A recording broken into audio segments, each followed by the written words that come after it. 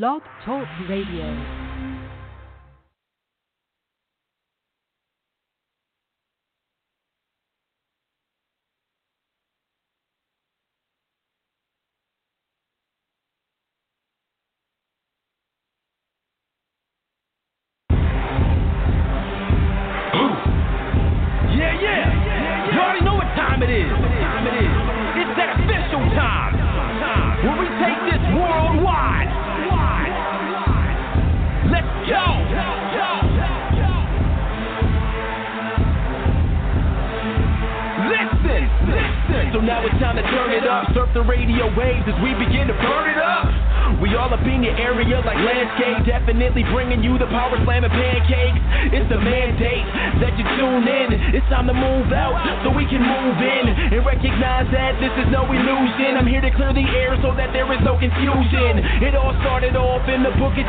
When Jacob was wrestling with who he thought was his nemesis, and when the man saw he couldn't overpower him, he touched his hip but he really could have devoured him. And from that point, then we hear a name change, rearrange the game, so now we gotta change lanes. So I'm here to let you know it's time to listen to the Pancake and Power Slam show. Let's go! Turn it up, turn it up. It's the Pancake and Power Slam. Turn it up, turn it up. It's the Pancake and Power Slam. Turn it up, turn it up. It's the Pancake and Power Slam show. Turn it up, turn it up. It's the Pancake and Power Slam. Turn it up, turn it up. It's the Pancake and Power Slam. Turn it up, turn it up. It's the Pancake and Power Slam show. Turn it up.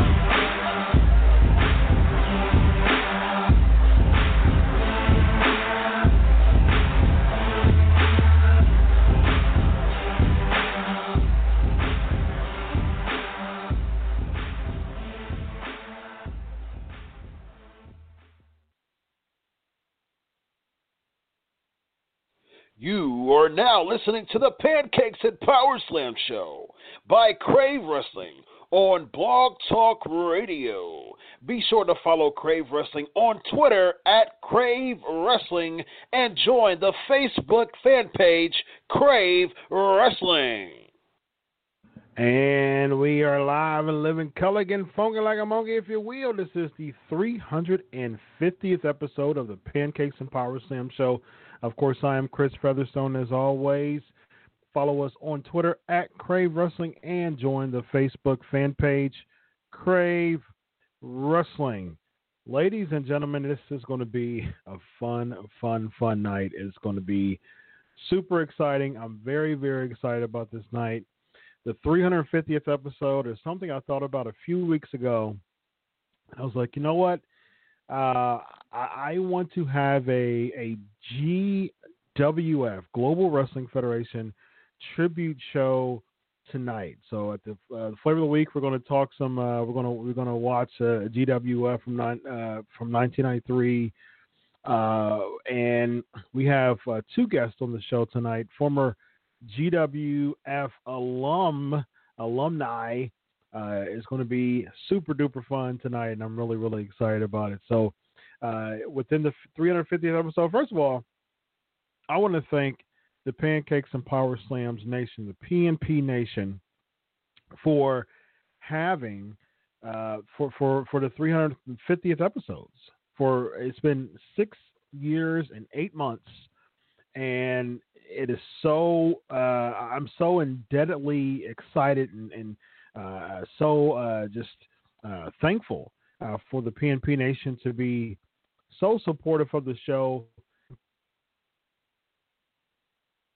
The best fans on the planet, as I always say, so I'm super duper excited. What's going on, Gabriel? What's going on, Buxton? We're going to have a lot of fun tonight. So we've got a really fun guest on the show. First of all, we got two former GFW stars, some former GWF stars on the tribute show tonight. So it's going to be really, really fun. So get your questions ready. We'll be right back with one of the two guests, and it's going to be super duper fun. I'm really, really excited, and we shall be right back. Pancakes and Power Slams, 11 p.m. Eastern Time on Blog Talk Radio, featuring weekly interviews from WWE, NXT, Impact Wrestling, Ring of Honor, Lucha Underground, and NWA. Join us live every Tuesday at www.blogtalkradio.com/pancakes and power slams. That's www.blogtalkradio.com/pancakes and power slams.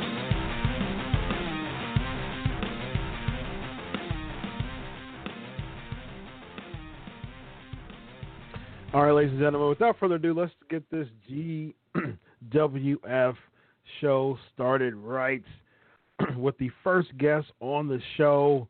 He's rugged. He's the California stud. He is Rod Price. How are you tonight, sir? I'm doing good, man. Thanks for having me. I made it to 350 on your show. How about that? Yes, sir. Absolutely. 350 episodes. I am super duper excited to thank you. I appreciate that. Super duper excited to have you on the show tonight, and just for the very fact that the GFW franchise, it's 3 years old. Although it was 3 years, it was something that was really a catapult to just a lot of people being recruited to different places, a lot of people having very, very notable careers that were in the GWF roster. Now, for those who aren't too familiar with Rod Price and as far as his GWF run, let the listeners know who recruited you. I know there was, Bill Eadie was real big at the time. Of course, two of the head honchos were Bill Eadie and Joe Pedicino, and also Bonnie Blackstone. And they found a lot of talent. There's a lot of talent that we know nowadays who became huge WWE guys. Now, let the listeners know what background you had before you came to GWF, who recruited you, and how that all came about. Well, I started in California. I was trained by Red Bastien and Mondo Guerrero, and I kind of fell into wrestling. Just door kind of opened, and when I first started, I was doing independence. I was still playing football at the time, and then once football was done, I went on and kept on doing independence, wanted to work more and more, so was able to latch on to some AWA shows. At its tail end was at the Showboat in Las Vegas, and then kind of bounced around and ended up in Texas. And I had good friends of mine, Larry Dwyer and James Beard, both helped me out a lot. I mean, when I got to Texas, I had a lot of people that just took me under the wing, helped me out. At Killer Tim Brooks took me in and got in the door at I was in World Class at the time, and then switched over to USWA. But they got steady work for really being, first 2 years in the business. I was working steady. I was very blessed, very fortunate, and was able to go on. Right before I went to GWF, I was in Puerto Rico for 3 months. And when I got back, Akbar said, hey, they're doing this thing with GWF. Pedicino's coming in, pumped it up big. So I was living in the area and got on through Akbar, actually, who brought me in. Nice. Skandor Akbar, ladies and gentlemen. And who was one very, pivotal and very huge part of the GWF tenure, the GWF run. Now, were there any what were the initial plans for Rod Price? Because I remember watching GWF when I was a preteen, a teenager, and then also binging a few years back on ESPN Classics, and also watching a little bit just within, recently again to prep myself for the show. Now you were a big part of GWF throughout the entire time. Were there any initial plans for you coming right into the company? Well, when I first got in, if you remember back and think back of how loaded with talent GWF was. I mean, Cactus was there. You had 6'5". I mean, you had a ton of talent that was on that roster. And when you're only doing, when you're shooting an hour, we used to call it, it was shown at like 3:30 or something in the afternoon. It was supposed to be for kids after school. So we called it the after school special. But 4 o'clock. They brought me in, and Bill Eadie, he had me work with, I think I worked with Buff for a while. I worked with Del Wilkes for a while, a Patriot. And eventually, while I was still under Joe, we started tossing around the idea of teaming up with my good friend John Tatum. Hollywood. Hollywood, man. It's so funny. We were talking about John Tatum, and John Tatum had some of the best facials in the history of professional wrestling. Would you agree? Without a doubt. Tatum. Yeah. John could. He missed his calling. I always told him, man, you should have been an actor. You should have been a comedian, man. You put them all to shame. Yes, I totally agree. Yeah, Tatum, he was so. First of all, he was hilarious. Just like you said, the facials were absolutely hilarious, and the very fact that he really played into his heel role. And like you said, when you were teaming with him, you didn't have to do much. You were just the heel that they needed just to complement Tatum, because I always said I was a straight man. Yes, exactly. And Rod and John, you turned John loose, and I was just, I guess at the time I was a big bad heel that came in, Yeah, and like you said, I think that's a perfect way to say it. You were the straight man, to Tatum's just really animated, character. So it was really cool. There was no way you could top John. I mean, when we did do TV, when we weren't doing TV and just house shows, I mean, he would. I was amazed, man. I learned so much from John, and I think through the years, we're still very good friends and talk to him a lot. But I learned so much from him, from the psychology part about the business, and just being with him was 24/7 riot. It was it was a party all the time. That's awesome. Now, what you stayed the whole time, weren't you? Yes, I did. I was there with Pedicino, and then when Greg Pearson took it over after Pedicino left, I still hung on. We were still tag teaming. And eventually, I broke off into singles. And when I did that, what happened was I got a deal with Japan, so I would go to Japan, and when I was home, John and I would work maybe 5 or 8 matches a night for TV taping. because I was going to be gone. So they wanted to, get it on film, have everything in the can, and they worked us to death. But it was a great experience. I would do it all over again without any hesitation. Yeah, that's awesome. What are some of your most memorable moments working, in GWF? Well, I worked with Al Perez.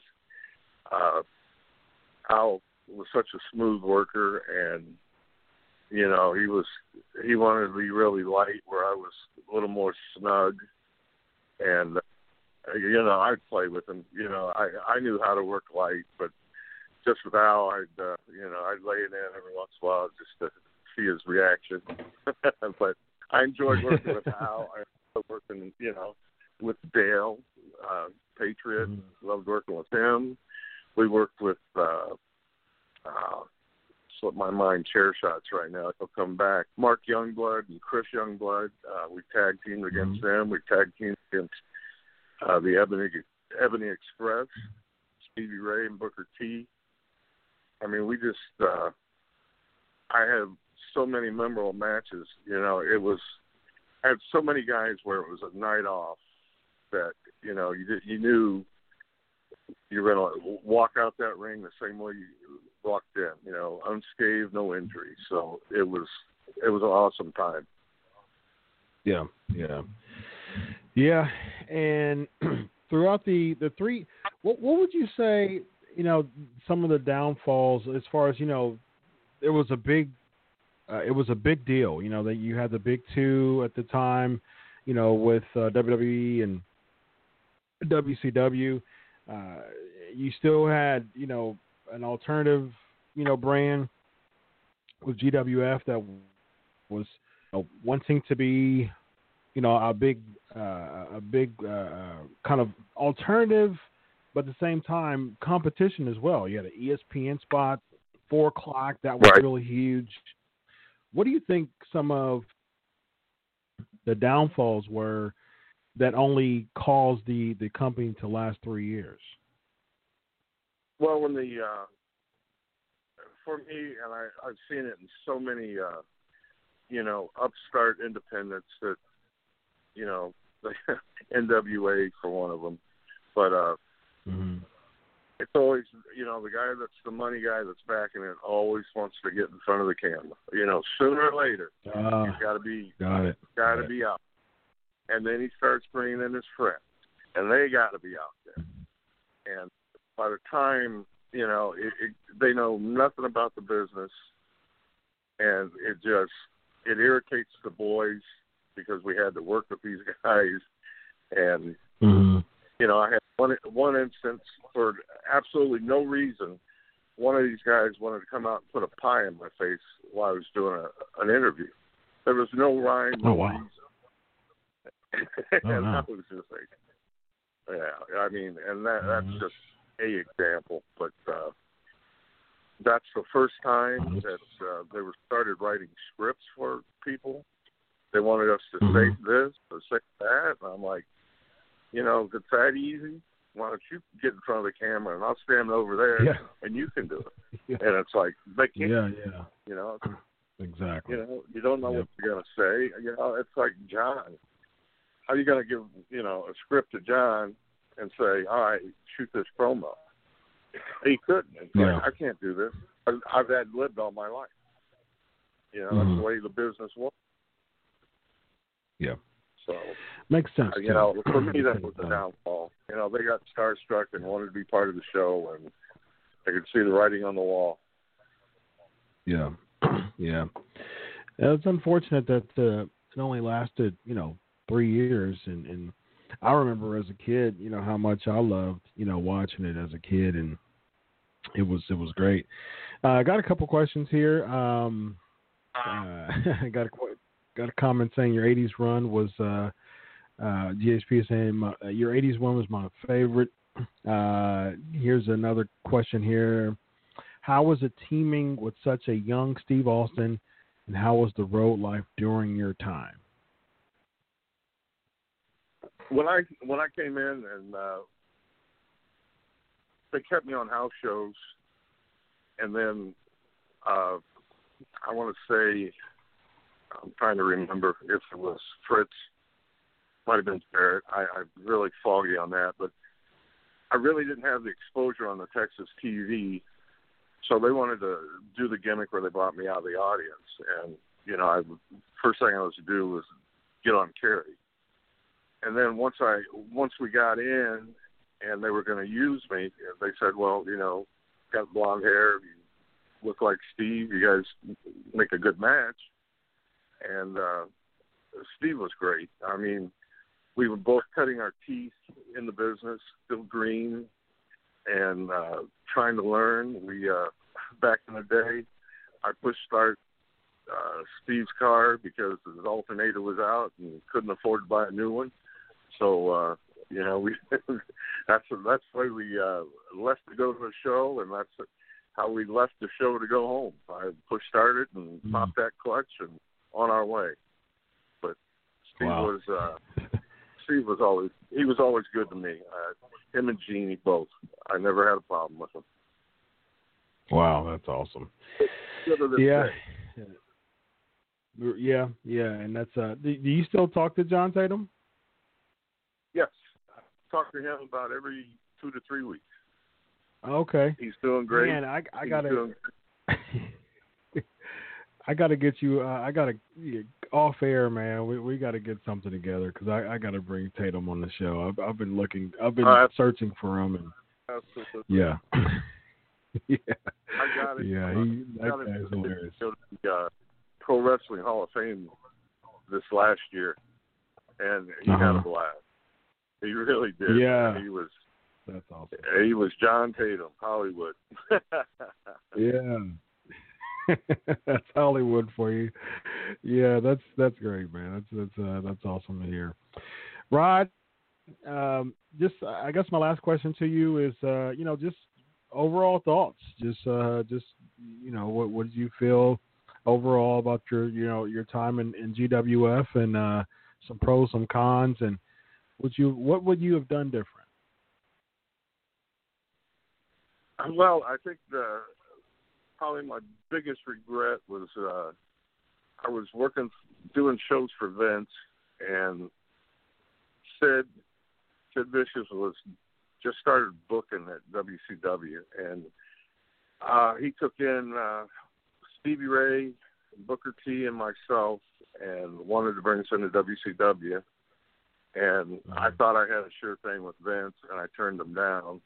And I wish I'd never done that. If I could go back in time and do something, I would have gone to WCW. Okay. And what year was this? This was probably 94. Okay.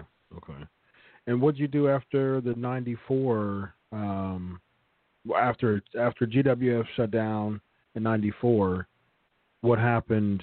What'd you do after that? I went overseas. I was still working in Japan. I got on with. We'd go overseas to Africa, Europe. I pretty much I worked in Mexico a little bit, but I was blessed enough. The Lord just took care of me and blessed me enough to be able to stay busy. When I came home, was able to do independence. Nice. There was all kinds of independence going on.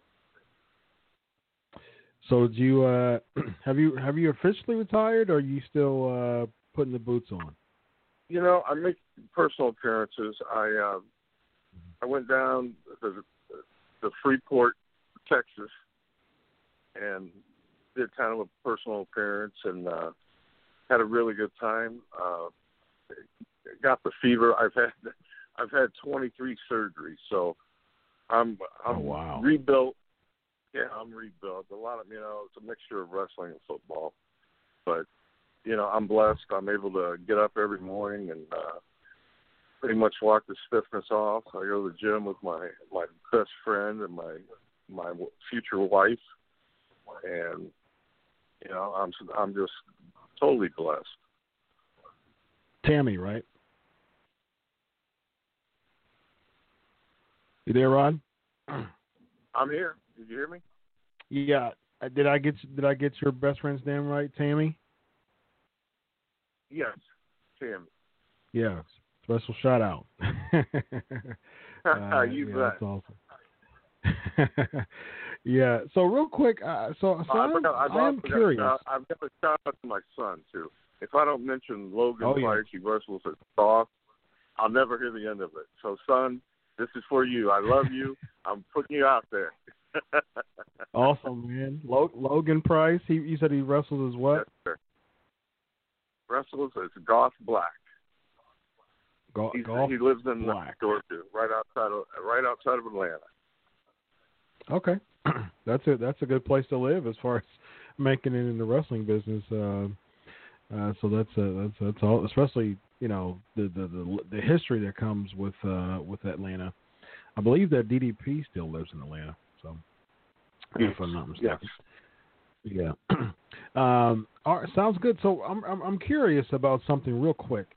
You said that in '94 you got an offer by WCW. Yes. And was it so?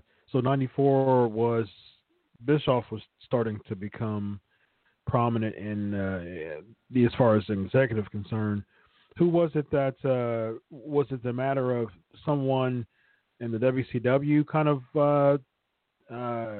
gave you kind of like a connection there? Was it Bischoff that was around at that time that you talked to, or who was in charge? Bischoff, I think was. I think he was coming up to take over, but at the time, Sid was doing some booking and doing some talent scouting. So, he wanted to bring in some of his guys. And Booker T, Stevie Ray, myself. At the time, it was at the Sportatorium that he asked us. Wow. Well, WCW lasted for 7 years after that, so it didn't have too long of a shelf life in hindsight. So, at least you could say that you were part of the GWF franchise, and you were, one of the Iron Man of GWF because you actually stayed there from start to finish. So, that was great. That's awesome. What belts did you win in GWF? Did you win any time on GWF? Yeah, I held their heavyweight championship 3, and Tatum and I held the tag team titles for 3 times. Oh, okay, yeah. I thought you held the top title.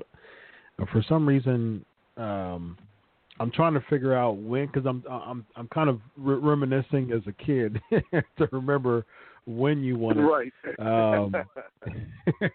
Yeah. So I was like, okay, so I don't remember. I remember Wilkes had it that time. I remember Chris Adams had it toward the latter parts of it.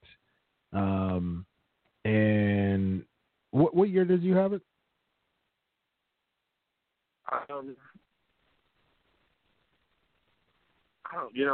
Chris and I kind of battled back and forth with that belt for a little bit. Okay. But, all right. Yeah. Gary Hart managed you for a while too, right? I'm drawing a blank, man.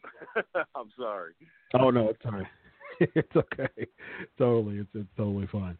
Gary Hart managed you for a while too, right? Yes, he did. Yes.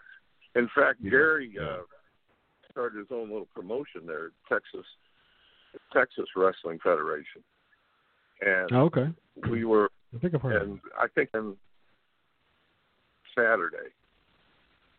Because Steve and I we're tagging together for Gary too, and if we had another booking, Gary would put us on first so we could make the next show. And Gary Hart was great. Yeah. Now, what year was? What day was Global? Were the Global tapings?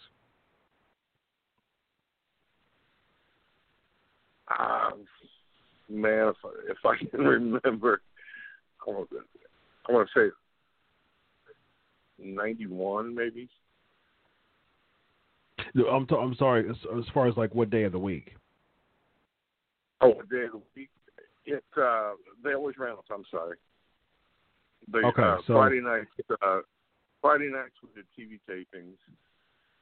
Saturday we'd have a spot show, and then work other independents. You know, if it was a GWF show, we had to go. But if they weren't running, we could work anywhere. Okay, yeah. So it wasn't an exclusive type of deal for. Okay, yeah, that's interesting to know. I never knew that. Rod, it's been a pleasure, man. I really appreciate you kicking off the GWF Tribute Show. Man, you know, it's so funny because you're one of the Iron Man, the franchises of GWF, being there from start to finish, and just really seeing the talent come and go, and just really see the talent being developed within the GWF franchise and becoming, you know, huge stars. The list goes on as far as the names that became, you know, huge stars. So, yeah, absolutely. Rod, it's been a pleasure, man. I really appreciate you coming on the show tonight. Man, thanks for having me, and thank you for the kind words. I'm very humbled for them. Awesome, man. Best wishes to you, Rob, and I'll be contacting you. I'll be contacting you soon about getting Tatum on the show. We'll get Tatum going, I promise. Sounds good, man. Thanks a lot. All right, brother. Thank you so much, man. Bye-bye. Rod Price, ladies and gentlemen. Rugged Rod Price, the California stud Rod Price. Man, what a way to kick off this GWF tribute show, and it's great to have him on the show tonight. All right, so I was able to contact my buddy Del Wilkes earlier today, and he also was willing to be a part of the GWF tribute show. So let's it's an interview that I had with Wilkes this morning. Well, actually, it was this afternoon. So so without further ado, ladies and gentlemen, let's get Del Wilkes on the show, and we will be right back.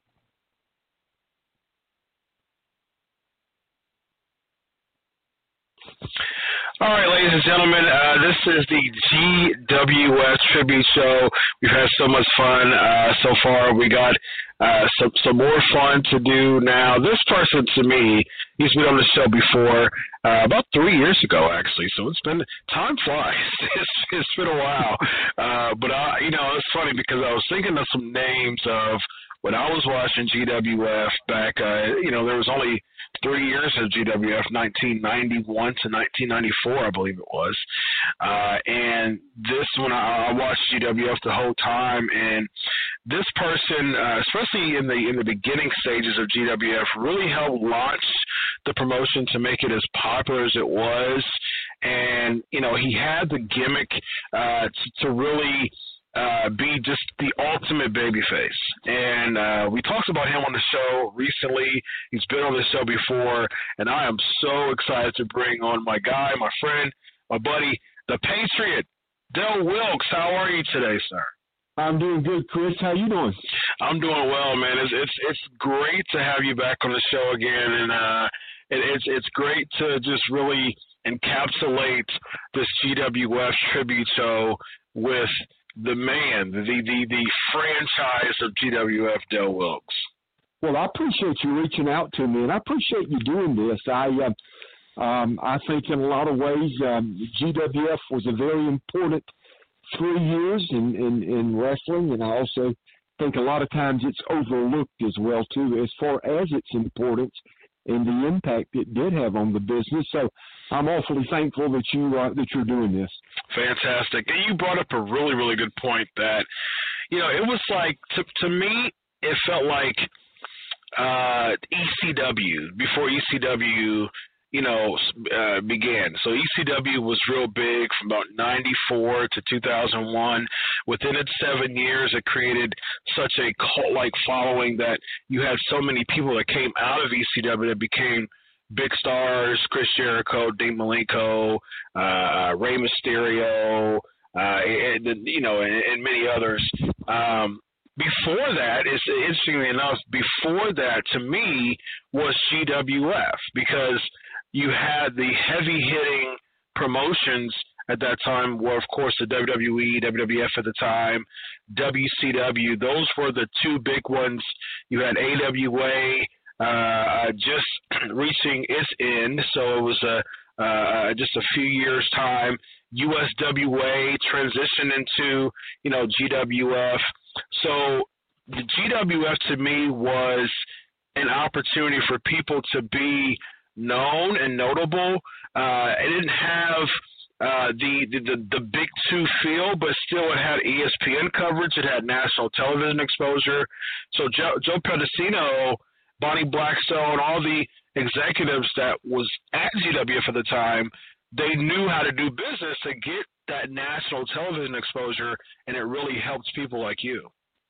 Oh, it did. It was very instrumental in helping launch my career. Now, I had already been exposed to a national TV audience through AWA. ESPN. Yep. Yeah, through AWA, The Trooper, on ESPN. Yep.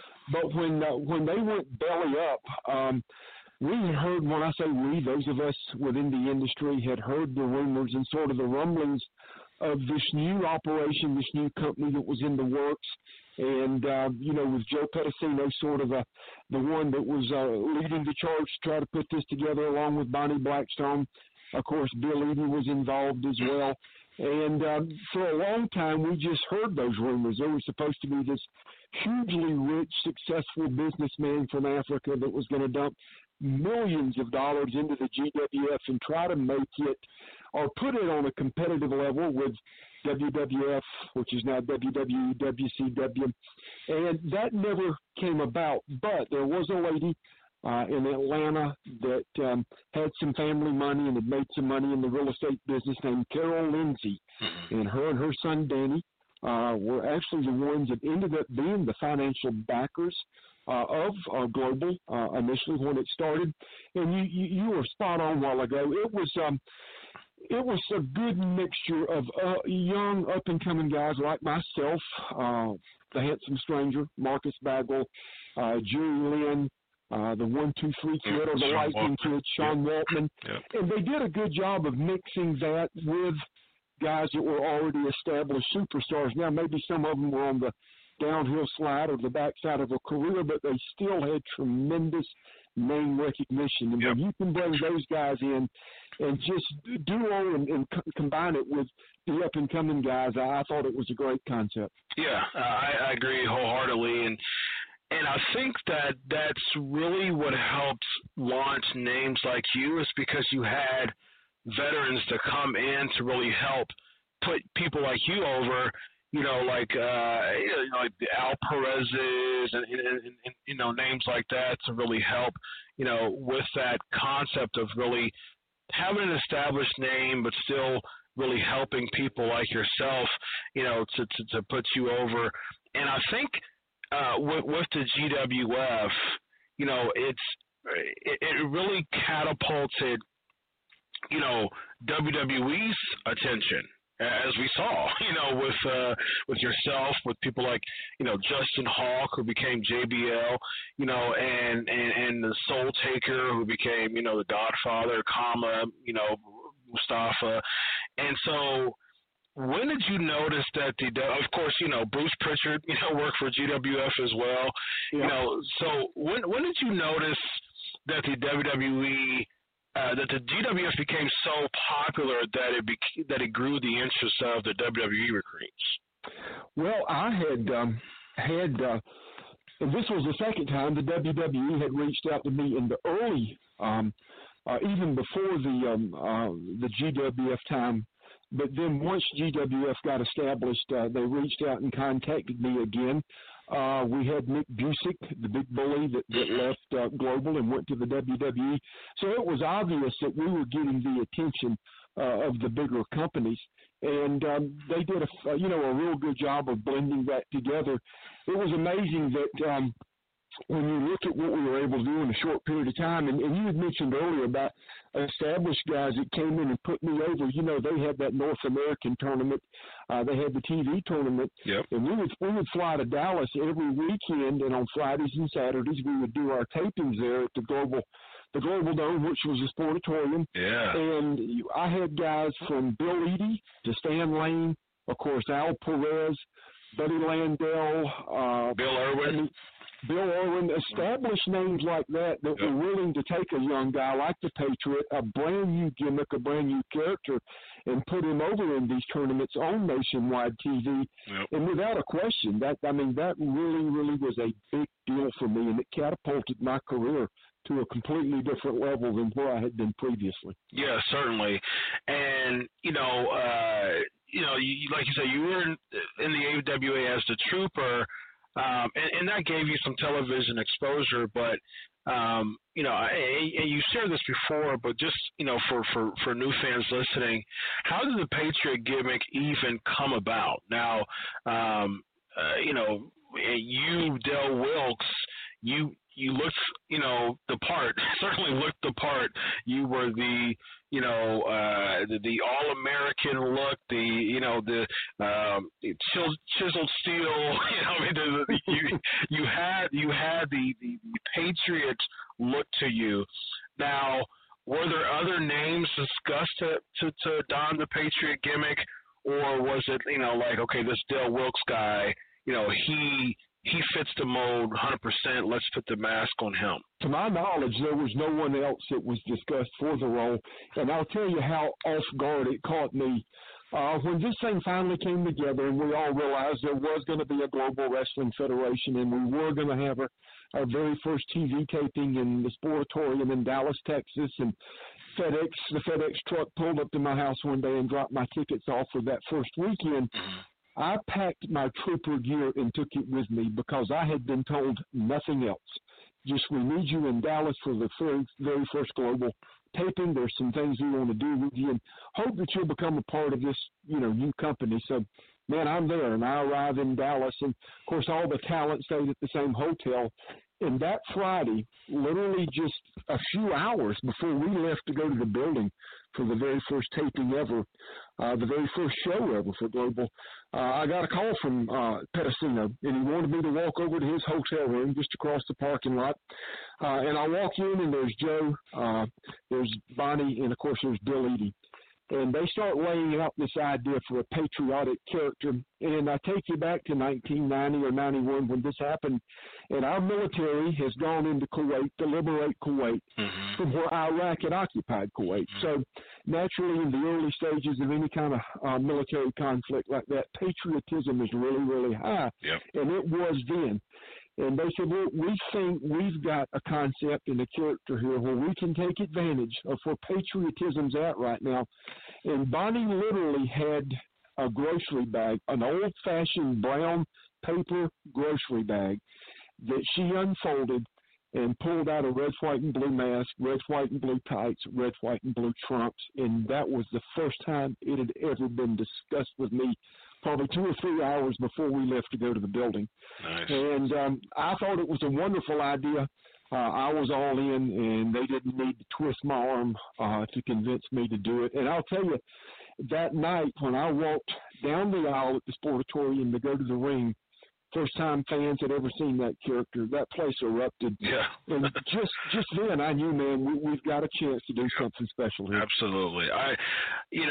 That's something that I noticed. And I think that it was a really good business decision too, because you all were opposite WWE, who were doing it from a different angle, because they brought Slaughter in, during the Desert Storm to be the antagonist. You know what I mean? Because, and they were, they were him and Adnan and Sheik, they were feuding against Hogan as the heels in 91.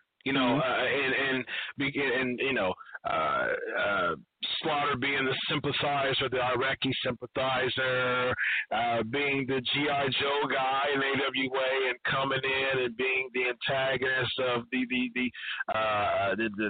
U.S. antagonist, the Ford sympathizer, and the GWF did the opposite. They brought you in to become the protagonist for the patriotism, the person who were standing up against all of the war and all of the adversaries, and I think that really helped GWF to having an alternative angle that really helped as far as the fans wanting that type of model for the United States, opposite of Slaughter, who was the antagonist in the WWE. I agree completely, and I think that's a very good point. And I'll tell you something else I think that helped make it work.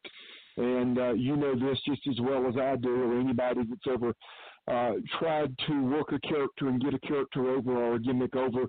I think it's got to be something you feel very comfortable with, something that's almost an extension of you. Mm-hmm. And that character was. I'm not saying I'm any more patriotic than anybody else I meet on a daily basis, but I'm truly head over heels in love with my country. Mm-hmm. I know it's not a perfect country, but it's the greatest country that's ever existed. And I've always wore that patriotism on my sleeve for everyone to see.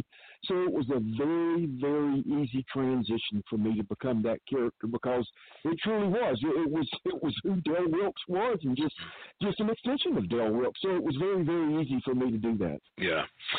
So I guess my last question to you, Del, is just in the 3 years of GWF, now you were there on the front end and really helped catapult the launch of GWF. You were there, 91 and 92, right? And then you end up going That's to correct. WCW and then WWE. So the first half of GWF, you really helped launch, the popularity of the company. Just as an overall, thoughts overall, just takeaway, just reminiscent of something that was almost 30 years ago. It's crazy that time flies. Almost 30 years ago, in hindsight right now, and just how GWF really helped your career. What are your takeaways on just that experience? Well, it helped my career tremendously, because actually I left GWF not to go to WCW or WWE, but I left to go work full-time for All Japan. Yeah, All Japan, yep. And that was a big deal for me, because while doing the Trooper character, I had an opportunity to go to Japan and work for Baba, and I didn't do a very good job. I just probably was way in over my head at that particular time early in my career. But when they had a chance to see me again, more developed, more mature, more ring experienced, body more developed, and they really wanted me to come back, and that led to a full-time job there. Mm-hmm. So it really helped push my career to that next level. But not only that, it did for so many others. It was a springboard for so many other guys to take their career to the next level and to take it to the bigger stage. And I'll tell you, the impact of it you still feel today, because I'm still out there amongst the wrestling fans and doing personal appearances occasionally and things like that, and being contacted through wrestling fans through social media, Facebook or Twitter. I mean, there's not a week goes by that somebody doesn't reach out to me and talk about what an impact watching the GWF had on them as a fan. Yep. Basically, like you said in the introduction here, how when you were a teenager and you got home from school, and I hear that story over and over again, it was the highlight of their teenage years, maybe even younger years, to get home from school, get your homework done, get your chores done, and sit down at 4 o'clock Eastern time and watch, and watch the Global Wrestling Federation. Yep. So I tell you, it's just a special feeling to be a part of something like that. The impact is still felt today, and the wrestling fans can share that with you. Yes, I agree. And I guess my last thought, I was thinking this one thought before we close here. As a kid, as a preteen, as a teen, watching GWF, you were my favorite, GWF wrestler, period. And then when you went to WCW, had the tag titles with Bagwell, became a huge name in the WWE during the Attitude Era. As a kid, and during the Attitude Era, I was in high school. Why in the world did you not win the WWF championship? Well, it was plain and simple injuries. I got there, and almost immediately I was put into the program with Brett. He had turned heel, and he was the face of the company, and he was on this pro-Canada, anti-America rant, going all over the world with it, actually. And so it was just, it felt like a glove, a hand in a glove for he and I to work together and work that angle. And I came in, I mean, you couldn't come in any better than coming right into the company and working the program with their top guy, their champ, the face of their company. But plain and simple, it all ended because my body failed me. I got there, I was beat up, I was damaged goods when I got there. I had two major injuries. I'd blown a knee out. That knee has since been replaced 3 times. I had blown my tricep out. Both of those were done in Japan. And I was on borrowed time when I got there, Chris, and my body unfortunately just was not able to take me any further than it went, and that's the bottom line, as Steve would say, plain and simple. Yeah.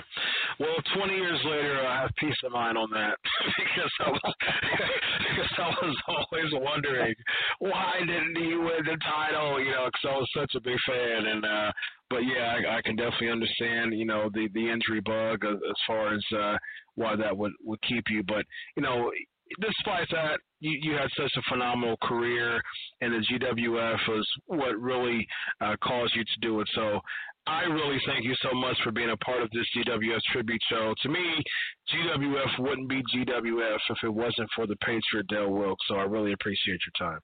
Well, I appreciate those kind words, and again, appreciate you reaching out to me, and I hope you and all of the fans listening to your show have a wonderful, wonderful Christmas. Awesome. You too, Dale. Thanks a lot, man. Thank you, sir. Bye-bye.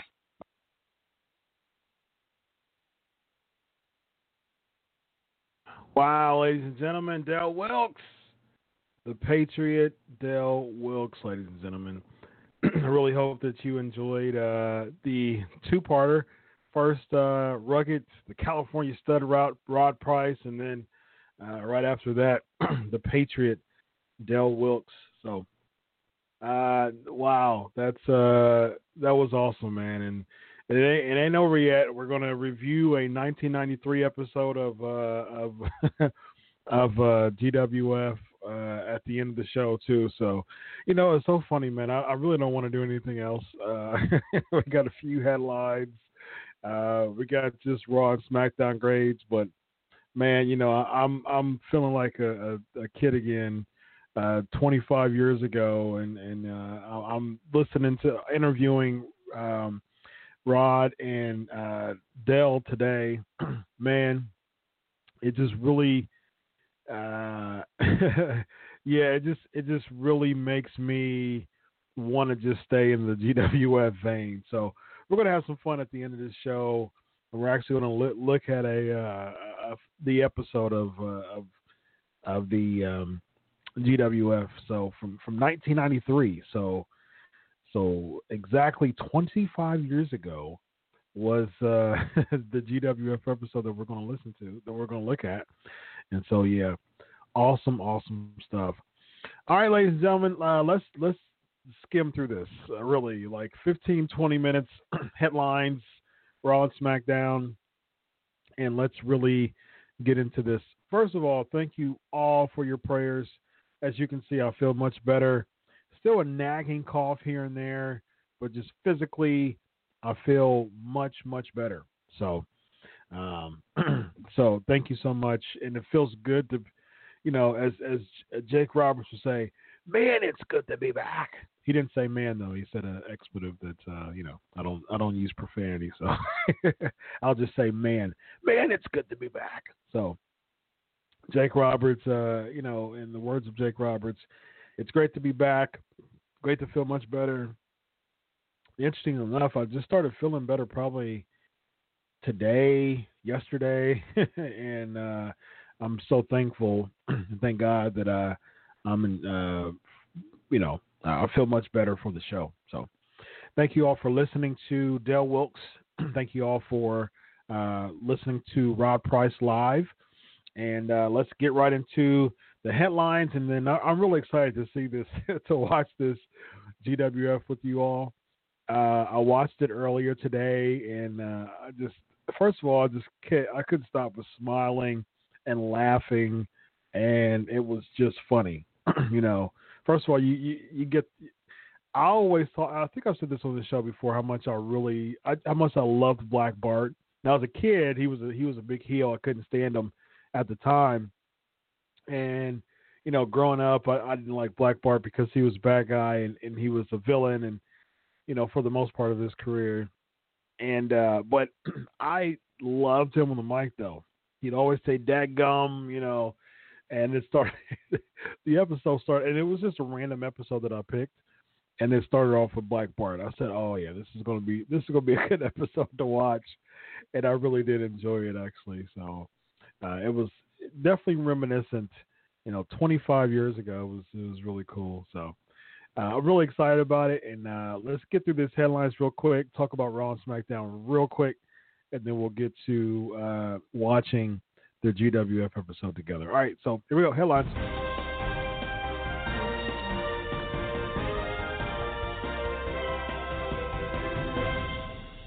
All right, so let's talk about Brock Lesnar's WrestleMania 35 opponent. So Dave Meltzer said that Seth Rollins is in the driver's seat to be Brock Lesnar's opponent, and you saw it. The seeds were planted last night on Raw, and we talked about this a little bit on the show. Now, I don't know how I feel about this. Now, granted, Seth Rollins is one of my favorites currently right now. He probably is in my top 3 as far as males are concerned. Big Seth Rollins fan, but I don't know. It's just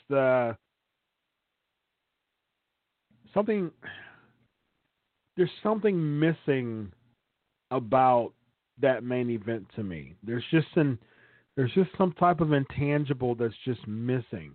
It doesn't reek like star power to me, like what personally, because I think about, because I'll be there, and I'm thinking, Lord willing, I'll be there, and I'm thinking about, like, yeah, most of the time I'm there is going to be work related, but I enjoy Mania every year, and so Thursday, Friday, Saturday, I'm up, morning till wee hours in the early morning to wee hours in the morning, doing coverage, going to event after event. I mean, last year was busy, but this year was even busier. I was hopping from indie show to indie show to indie show, doing interviews. As you saw on the Wrestling Inc. page, I did interviews with Garza Jr., Billy Gunn, Teddy Hart, Lance Hoyt. Who else did I interview? Interviewed a lot of people. I was at the Wild and Mania, did some coverage there with the Mark Henry interview. I'll actually be there this year, 2019 too. I'll work together, have a good relationship with MLW, and I'll be doing some coverage for their show. So it's going to be busy, and I usually use the WrestleMania as kind of like the bow of the weekend to really enjoy the show. And because I'm really, so it makes me really get into it as far as the main event and really look forward to the show. And man, I was just I don't know how I don't know. There's Brandon said Seth feels like a mid-carder. Yeah, he does. But I like the fact that he is, Intercontinental Champion. I think that he's done a really good job with really pushing the Intercontinental Championship. I really like I said, I really like Seth Rollins. I think he's fantastic. one of my favorites on the show right now. But I don't know. It's just an intangible to me that I don't know. Maybe I was going to say maybe my expectations are too high, but I don't think so. I think your expectations should be high when it comes to WrestleMania. When I think of WrestleMania, I think of Andre Hogan. That is the main event of WrestleMania. That's the type of feel that people should have when they look at WrestleMania. It should be the irresistible force meeting the immovable object. And so Sufi says, I hope you're feeling better this week, Chris. I appreciate it. Sufi, I am feeling better.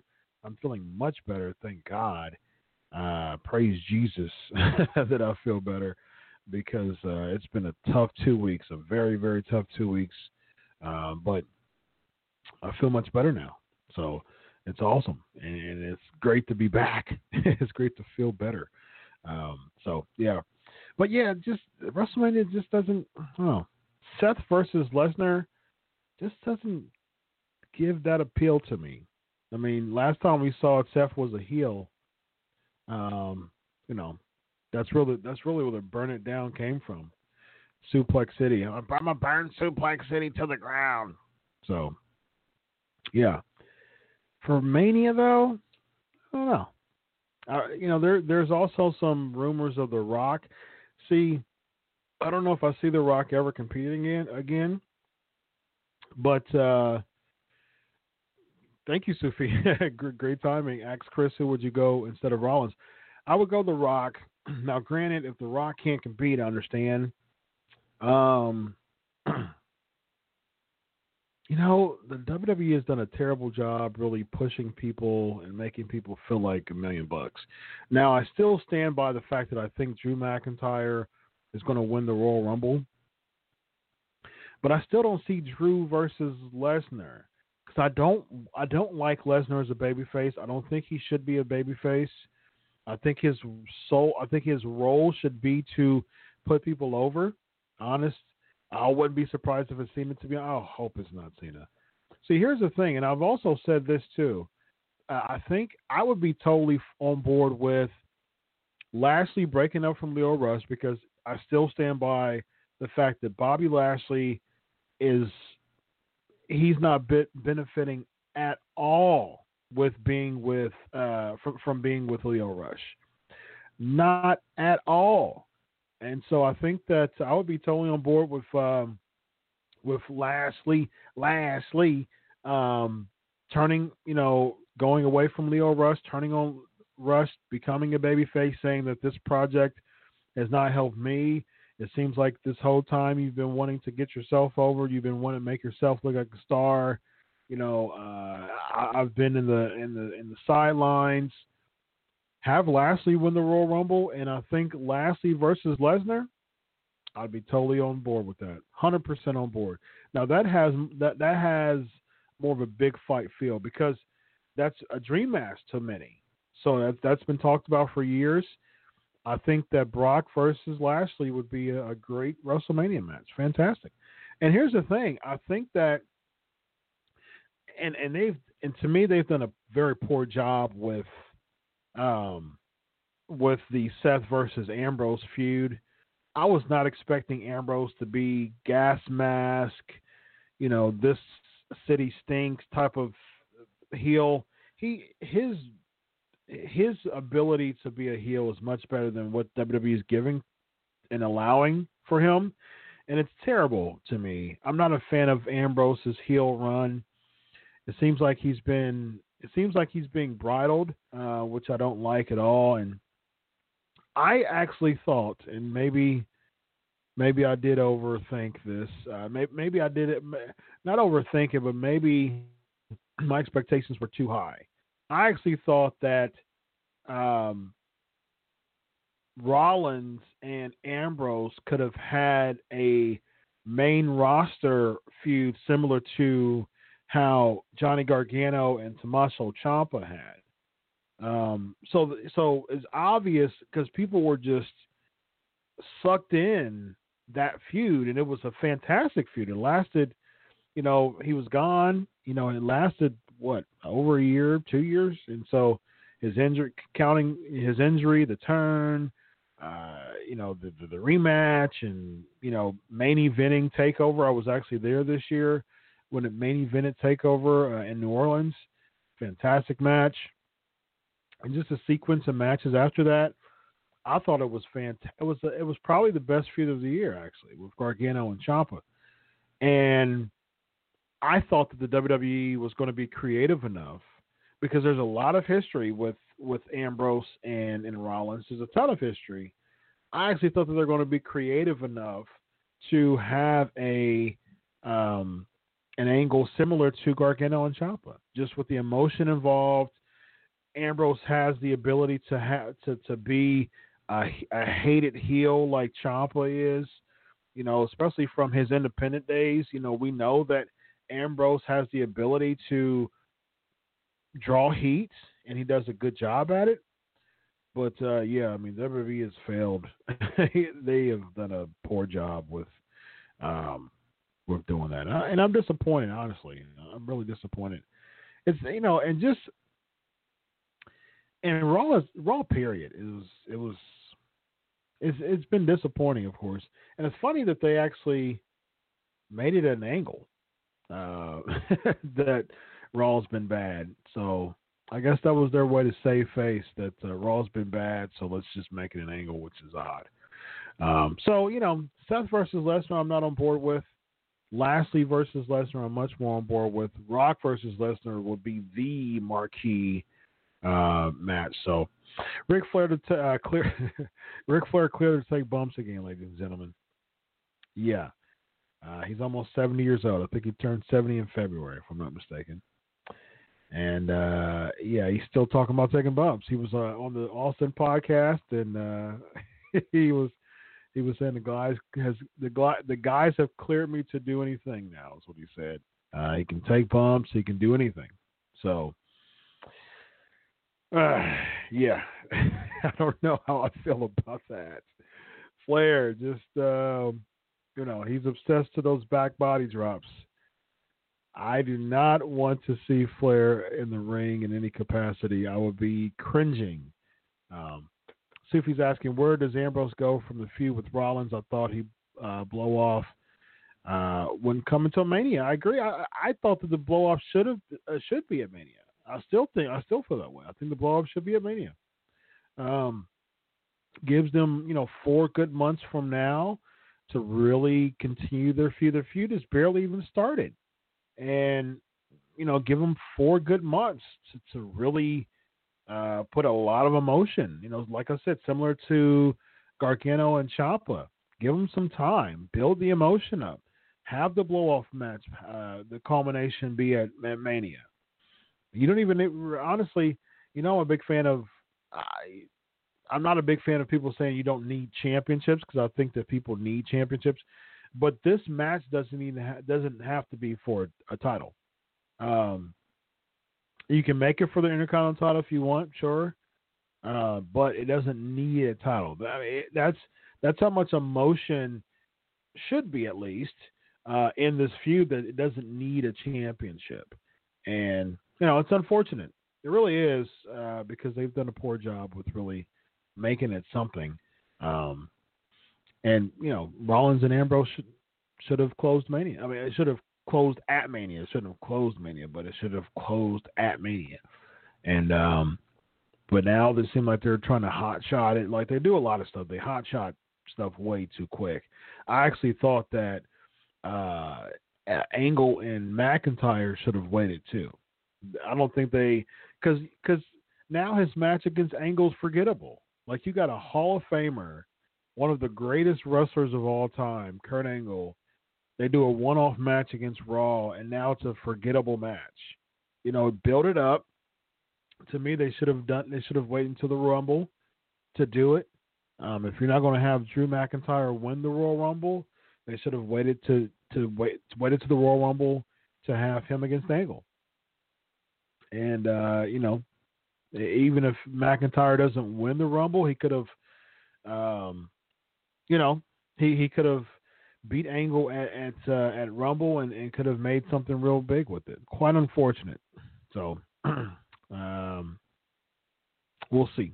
We'll see. But I mean, they're doing a really poor job with really building. And now they're doing decent with McIntyre, but they can do a lot better too. McIntyre's 100% the hottest name on Raw right now, and I just think that they could do a better job with really making him feel even like a bigger star.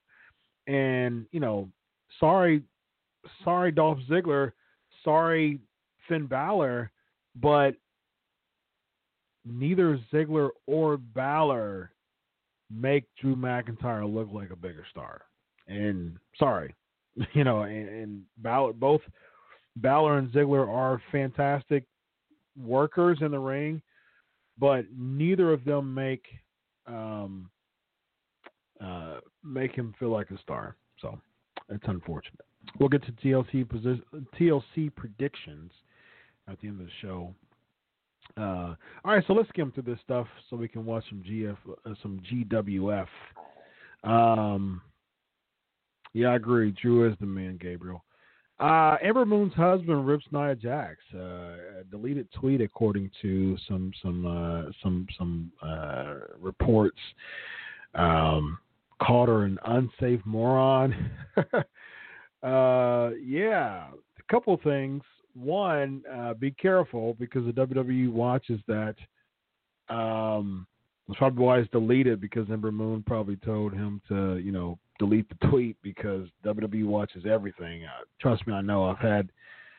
I know people currently in the WWE that tells me that, and I've stayed in a lot of good relationships with former WWE guys, and they tell me that WWE watches everything. Social media, like WWE are social media magnets. They watch everything. So be careful. However, I will say that I can understand Matthew Palmer's,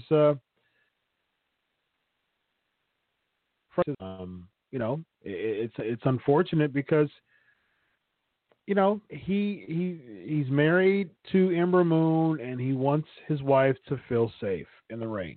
I mean, is that too much to ask? Really? Is it too much to ask that he's an indie wrestler, so he understands how it's important to protect the wrestlers?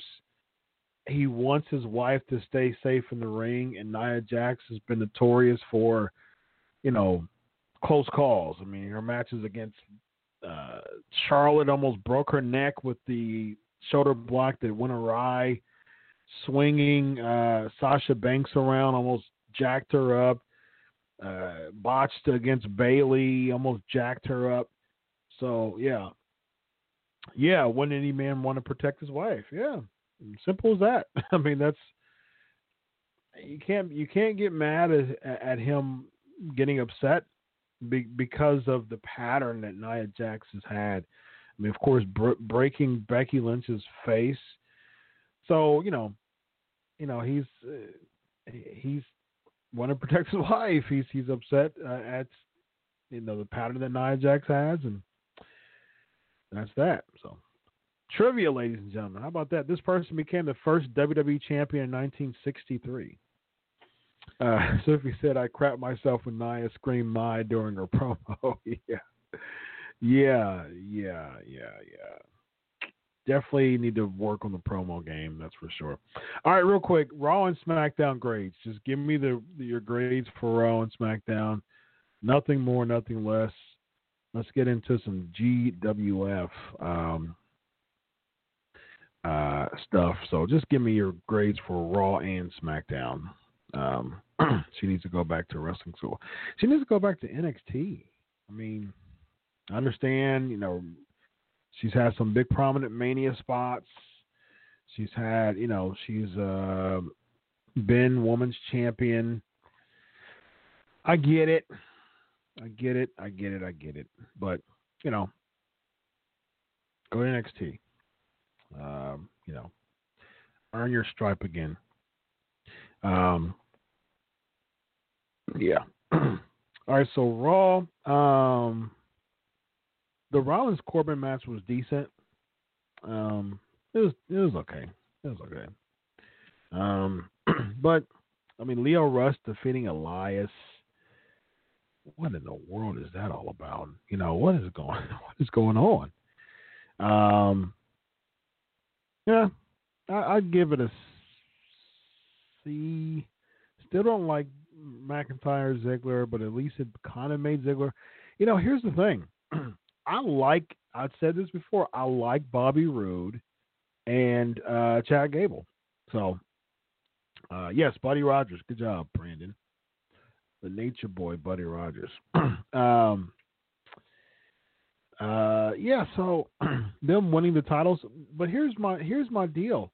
Why didn't they just wait for TLC for that? Why didn't they just make it a gimmick match? If they want to do the 3-on-2 handicap, why don't you just do a ladder match? Because it would have protected AOP if they would have lost the ladder match because they wouldn't have been pinned. Yeah, they kind of protected them, by pinning Maverick, but I don't know. Why didn't you just wait until TLC? The pay-per-view is days later, and you did the change on the go-home show before the pay-per-view on Raw. It seemed like it just didn't make sense. Thinks they'll get the titles back at TLC, Gabriel says. Yeah, I can see that happening. So, is it too late for the Bobby Roode turn? Like I said, I like Roode and Gable. I understand that they're looking more alike with the gear. I think Gable should have kept the singlet though. Yeah, I agree. Corbin did very good on Raw. I like Corbin. I think that Corbin's doing a really good job in his role. The Heath Slater thing was interesting. So, yeah, I mean a C plus. No, solid C. It was a C minus. It was like a D minus for me a couple weeks ago. I think C minus last week. Solid C. So, yeah, I agree. The heel turn doesn't have as much impact now. All right, Lee Raw D, SmackDown C. Sufi Raw D, SmackDown C. Gabriel both are a C. GHP Raw was a solid B. SmackDown was a C minus. Expected so much more. Was hyped for that rap battle. Nothing compared to last year. Yeah, nothing much came out of SmackDown for me. Yeah, just a lot of promos leading up to matches, but yeah, it wasn't very exciting for me. So that is that. All right, so I'm ready. I'm ready, ladies and gentlemen. I'm ready to watch me. In the words of Black Bart, I'm ready to watch me some daggum GWF, ladies and gentlemen. So let's get on it. Let's get on it. I got a few more trivia questions real quick before we get this together. Let's do. Here we go. Let's do this one. Who was in charge of WWE before? Who was in charge of ECW before Paul Heyman? Who was in charge of ECW before Paul Heyman? All right. Well, ladies and gentlemen, let's get on with this GWF. I'm really excited about this, ladies and gentlemen. This is going to be really fun. And let's bring it on, ladies and gentlemen. GWF. This is fun. And let's see. Let's bring this on here. All right. GWF.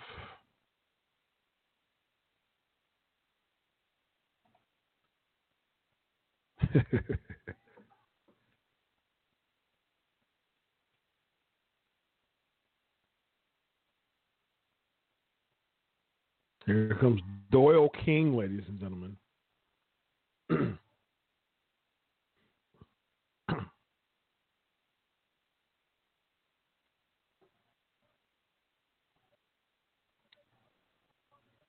Todd Gordon Lee, yeah, good job. So we got Doyle King and Dadgum Black Bart. Okay, so here's the funny thing. This guy, Mark Valiant, I don't even remember who he is. Yeah, Ahmed Johnson, Moadib, Gabriel. So they're plugging Mark Valiant as a Valiant as a Von Erich. That to me, that's the funniest thing ever. Listen, I don't care what anybody says. I know for a fact that he's a Von Erich. So this Mark, see, that's the funny thing, man. This Mark Valiant, speaking of, there he goes, Rod Price, ladies and gentlemen. We just had him on the show, on the top of the show. There he is, the California stud of Rod Price, ladies and gentlemen. Yeah, but it's funny. Dallas Sportatorium, man. I heard that it was a mess in there, and there were rats, and it was hot. It was funny. Look at that. Look at how bad that was. Look at how bad that ring looks, man. And why in the world would they take a video? why would they do a close up on how bad the ring looks? So they're booking this Mark Valiant guy as a Von Erich. I don't remember who this guy is right here. Yeah, the Mark Valiant guy. I don't. But it's funny that they're like, yeah, he's a Von Erich.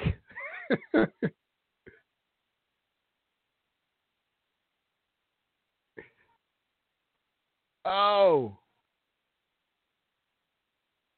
He said, I'm going to look up some papers on you. Yes, CJ. Dadgum's flying everywhere. I love it. Yeah, that's a good point. Look, nothing. Rod's cutting up inset promo. Nothing's going on. We can't hear him at all. Yeah, GHP, if you ask me, Stunning Steve got the shorts gimmick from Rod. Yeah, I agree with that.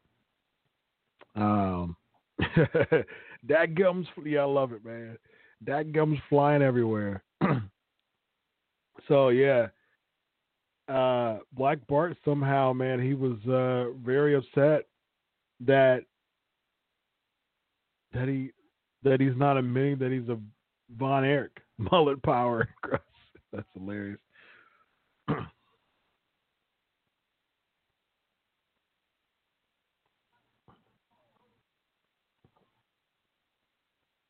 Valiant.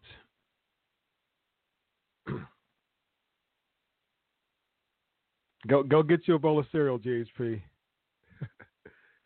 We'll be watching this for a little bit. Probably the next 20, 25 minutes or so.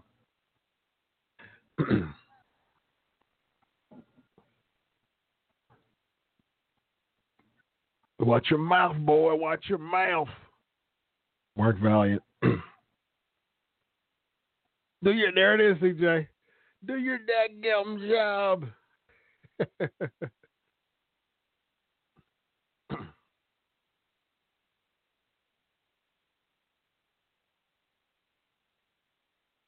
There it is.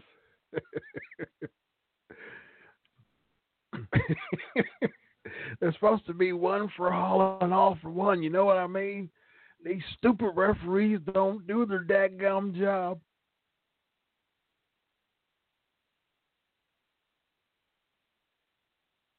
Oh, man, I love it. I love it. I love it. I love it. Black Bart was the man. We'll be right back. And there's not a dadgum thing you can do about it.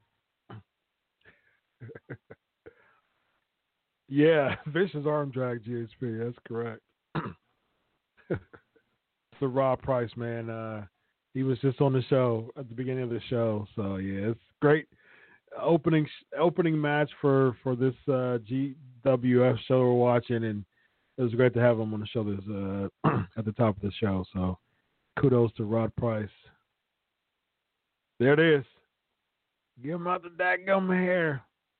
We need to do some dadgum tallies for dadgum Black Bart.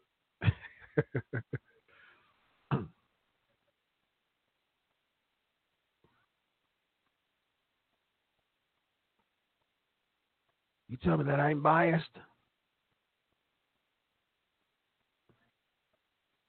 He even made Doyle King laugh. Now that's something.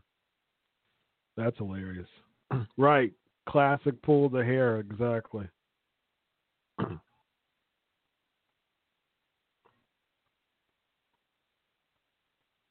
Yes. The referendum meant so much back then. I totally agree with that.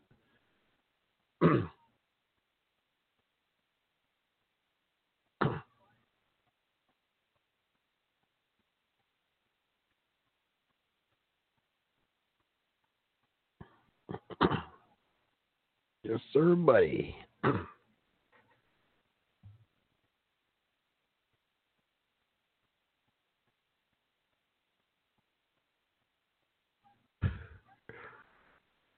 Black Bart, man. Oh, you gotta love him. Black Bart is the man. You got one, buddy.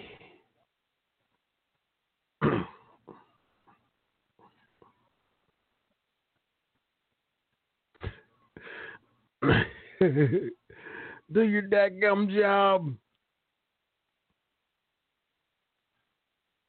All right, so we know the result for this. This is a wow. All right, there it is again. Referees, do your dadgum job. The ring post back then was as thick as the LEDs today. Yes, yes.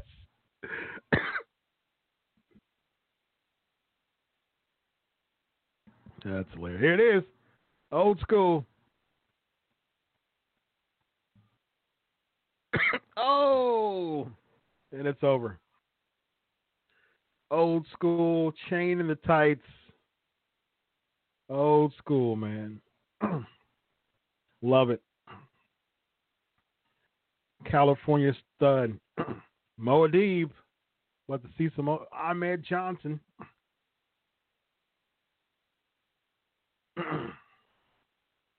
There it is. There it is.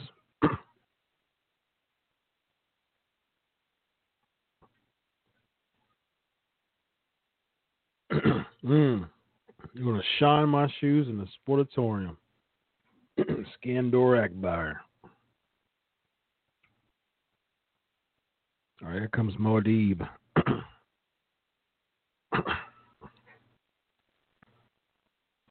I was a big Ahmed Johnson mark when he went to the WWE in the beginning.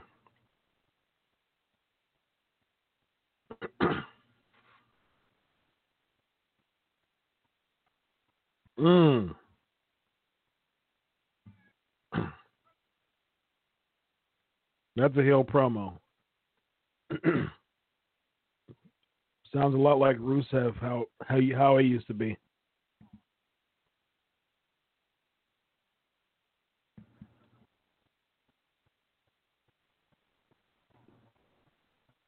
Now, yeah. Yeah, I heard that too, GSP. Now watch this botch. Nothing. And then Doyle King plugged it as a knee. Oh, watch the knee. And whatever that was.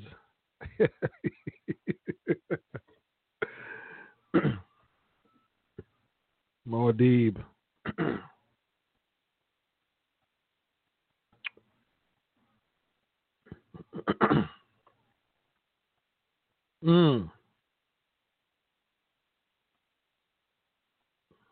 Just levels Rick Long.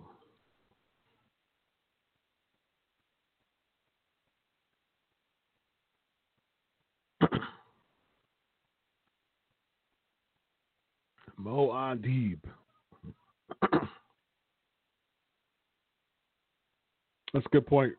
Oh, look at that. That was like a head dive That was a real diving headbutt.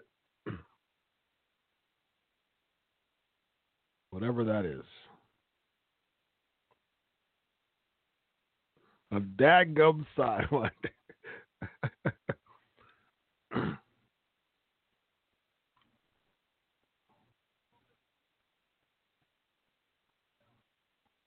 Yeah, Gabriel.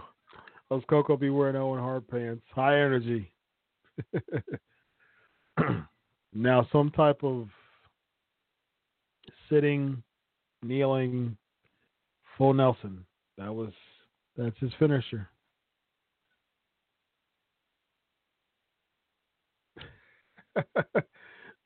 That old boy has been in a fight. He doesn't even know it. He becomes a mercenary.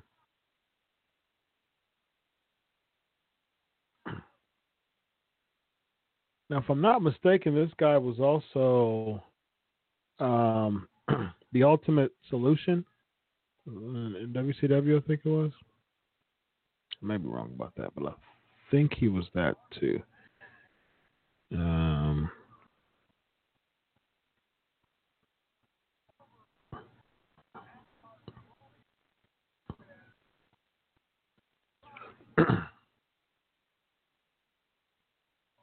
The mercenary in the Sabu pants. Okay, yeah. Okay, so Robert Swinson.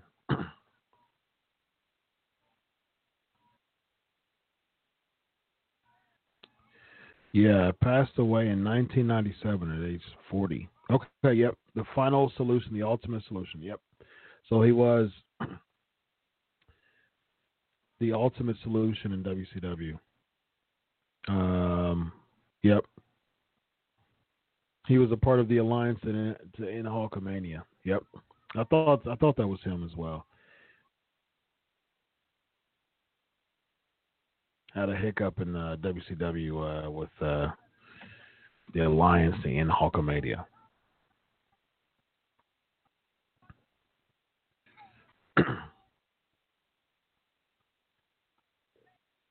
Don't remember this guy, but yeah, right. Looks a lot like Brian Knobbs. That's hilarious. So they're plugging GWF at the time. It seemed like they're really trying to link up with like nonprofit organizations at this time. Looks like the deals weren't as strong as they used to be. So yeah, gotta skip the theme music here. There's Chaz, Tug Taylor's. Now here's the thing. The witch doctor Baboose, this guy here, man, like he sounds just like Mark Henry. I mean, just like if I didn't know better, I would have thought that this guy was Mark Henry. But he was a manager. He was the witch doctor, Baboose, the witch doctor, and yeah. So, but yeah, he sounded, because he was doing commentary too, and he sounded just like Mark Henry. Yeah, so Chaz was Tugboat Taylor, his son. So, there was nothing much going on with here. This match was kind of long though. So Chaz wins. We'll forward it here.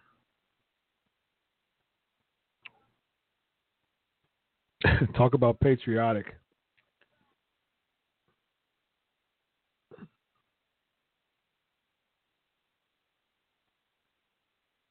Oh, did they throw it out? Did they throw the match out? Why do they call this match?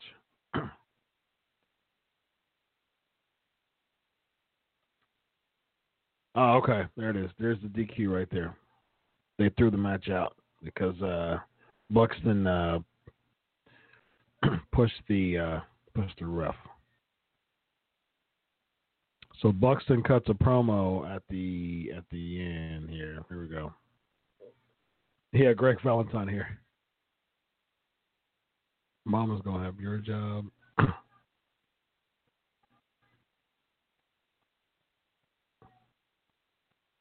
Jump tube. I have no idea who this guy is. I looked him up earlier when I was watching it, and I was like, I don't know. I don't. He goes by Crybaby Francis Buxton, but he's saying that call me Fearless Francis Buxton, but I don't know. I don't know who that is. So here we go. Here we go. Chris Adams. Yeah, the James. Yeah, that's a good point. John Hart, JBL.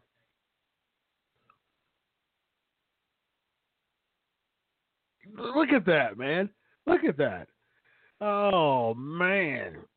Face to face. And then they plugged it like, it's coming. I think that's Jarrett. Yeah, that's Jarrett.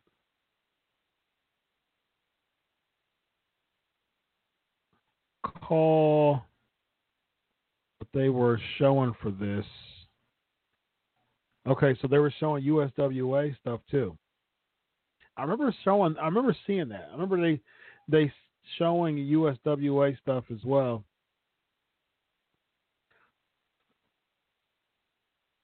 Jarrett was the man in USWA, of course. That's Terry Gordy, man. Gordy was the man. JBL looks like a skinny Cassius Ohno. That's a good point. That's hilarious.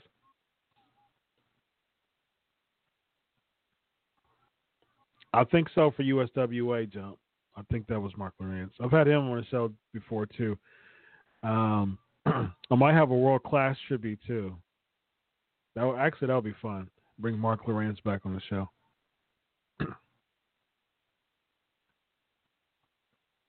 Yeah, that sounds like Lawrence. Yeah, so they're showing the USWA match here. Gordy blocked it. There it is. Boom. Getting ready for the spike. Oh.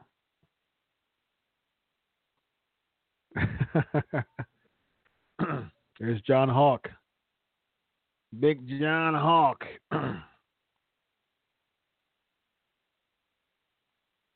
Gentleman Chris Adams. He was the champ at the time.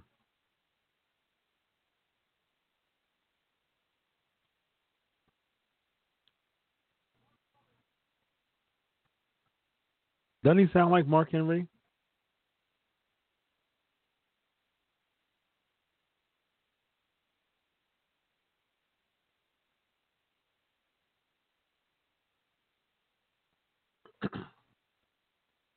Four times. Yeah, that's JBL, John Hawk, as he was at the time. No, that's not Tony Schiavone. That's Doyle King.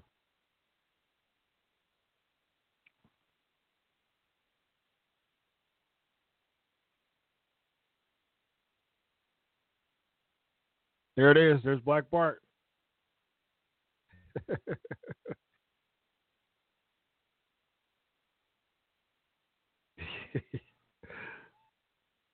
all he needs to say is, "That's what I do."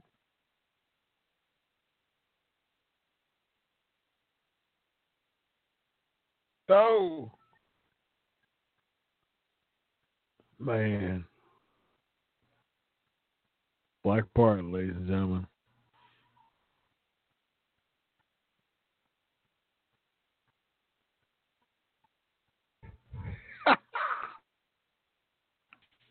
Oh, this is for the daggum heavyweight title.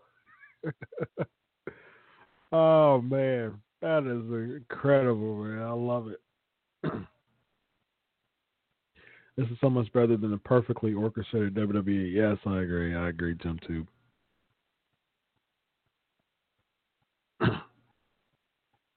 Yeah. Every stinking one of you. Oh man.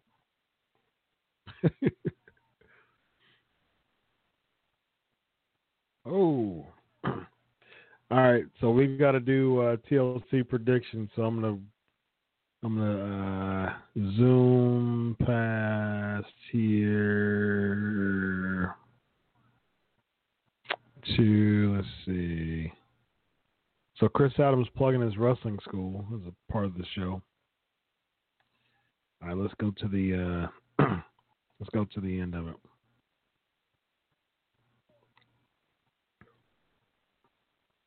Super kick.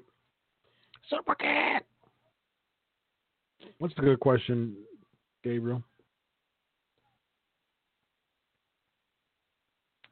Probably both. Did this type of wrestling end with the start of the Attitude Era, or because of the internet? Maybe both.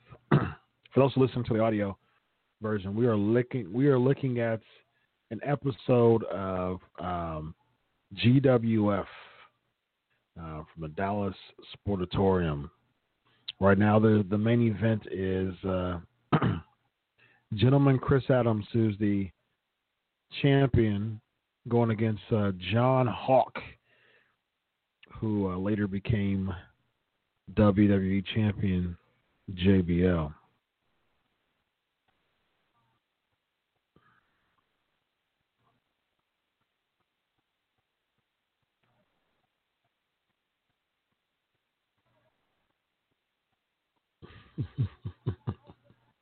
Oh, there's the ref bump.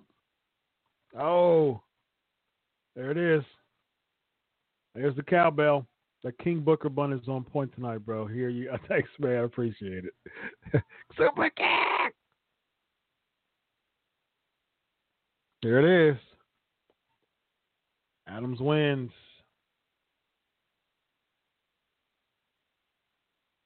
Adams wins. Black Bart comes in.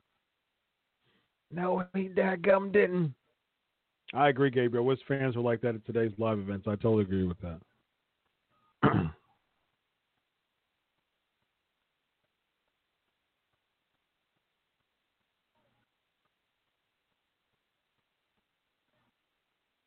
Calling for Iceman.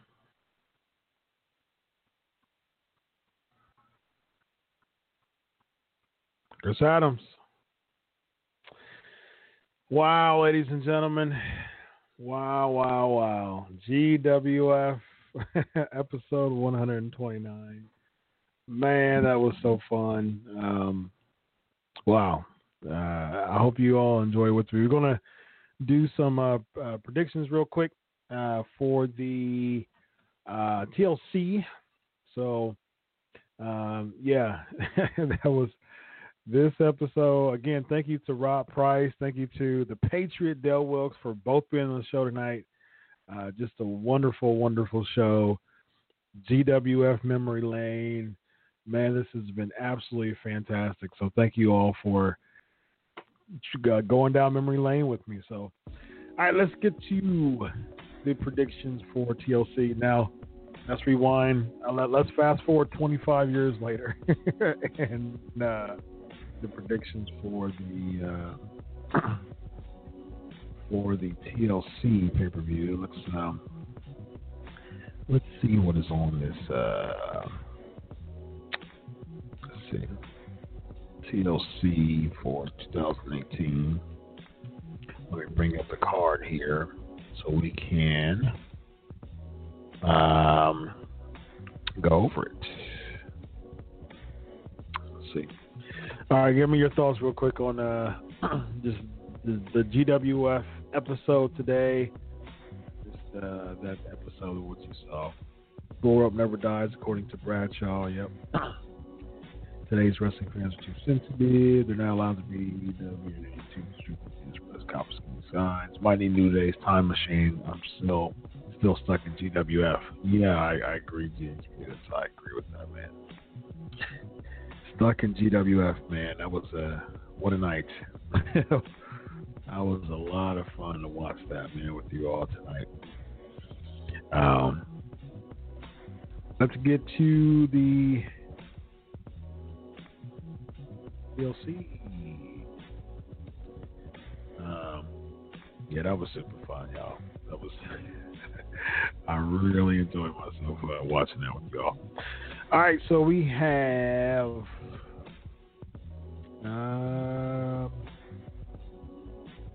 Let's start with Mysterio Orton. I say Orton, perhaps. I still don't know what a chairs match is. Buddy Murphy retains the Cruiserweight Championship, I believe.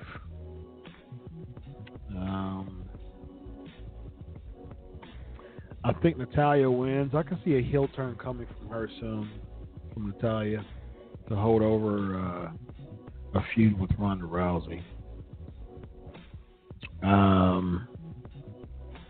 I say the Bar retain. What do y'all think? Gabriel says Orton. Lee says Orton. Gus says Mysterio. Gabriel says Murphy. Let's say the Bar wins. Lee says Murphy. Yeah, probably a change at the Rumble, but I don't see anything. I don't see a change at TLC. So this guitar thing, a guitar ladder match. KSP says Drew, the Bar, Ronda, Ruby, Lashley, Orton, Daniel, Charlotte, and Buddy. Thank you. Mahmood says the Usos. Okay. 6-time champions. I don't see that changing in TLC, though. Gus says the Usos, too. All right. Trivia question real quick. This wrestling legend competed under the nickname Hot Stuff. I say Elias wins because Lashley had an advantage on Raw. Gabriel says the Bar and Becky.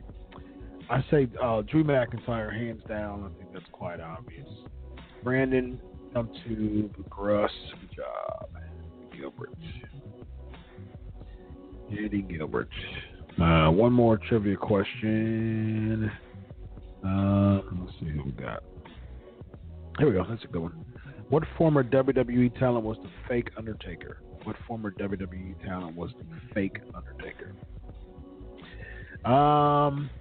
Yeah, I say Becky Lynch. See, they might. I think Charlotte might grab it because Becky Lynch might win the Royal Rumble and compete against Rousey. It seems like that's how they're going to do it. Unless Nia Jax beats Rousey, Lynch wins the Royal Rumble and competes against Nia Jax. So I'm gonna go on a limb. I'm gonna say Charlotte Flair wins this one. Becky Lynch wins the Royal Rumble. So Rousey beats Jax. Daniel Bryan beats. Good job. Yep, Brian Lee. Or Chains.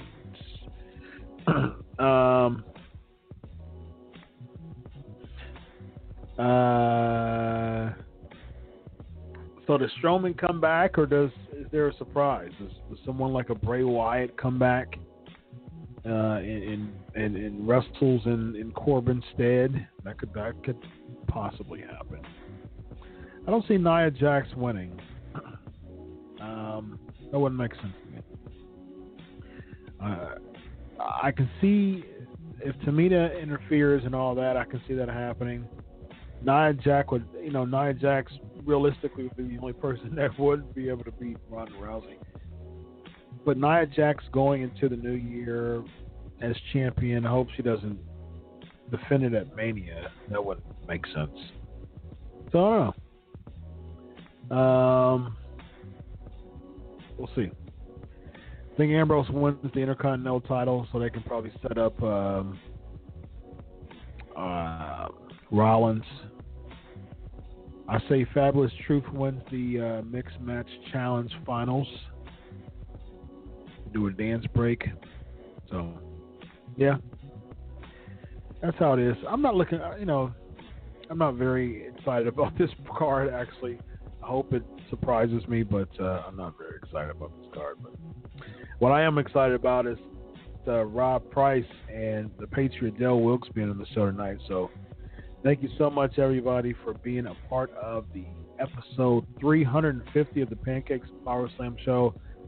It has been an absolute blast. I really, really appreciate each and every one of you being on, journeying to the GWS with me this episode. I feel so glad to feel better to journey with you all. So lots of fun, y'all. It was lots of fun. So thank you so much, everybody. I enjoyed TLC. Enjoy your week of wrestling. Until next week, always remember, God bless. And always remember, I do it for you. Have a good night, everybody. Thank you so much for enjoying DWF with me tonight. Again, Rod Price, Dale Wilkes, thank you all. Have a good night. Bye-bye.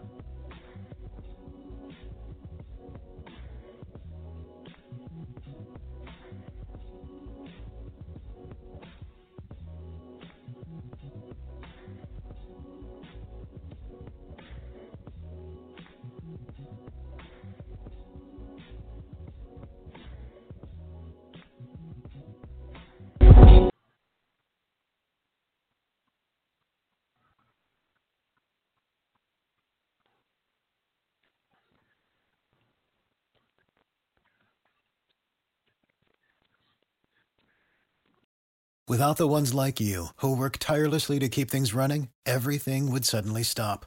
Hospitals, factories, schools, and power plants, they all depend on you. No matter the weather, emergency, or time of day, you're the ones who get it done. At Grainger, we're here for you with professional-grade industrial supplies. Count on real-time product availability and fast delivery. Call, click Grainger.com, or just stop by. Grainger, for the ones who get it done.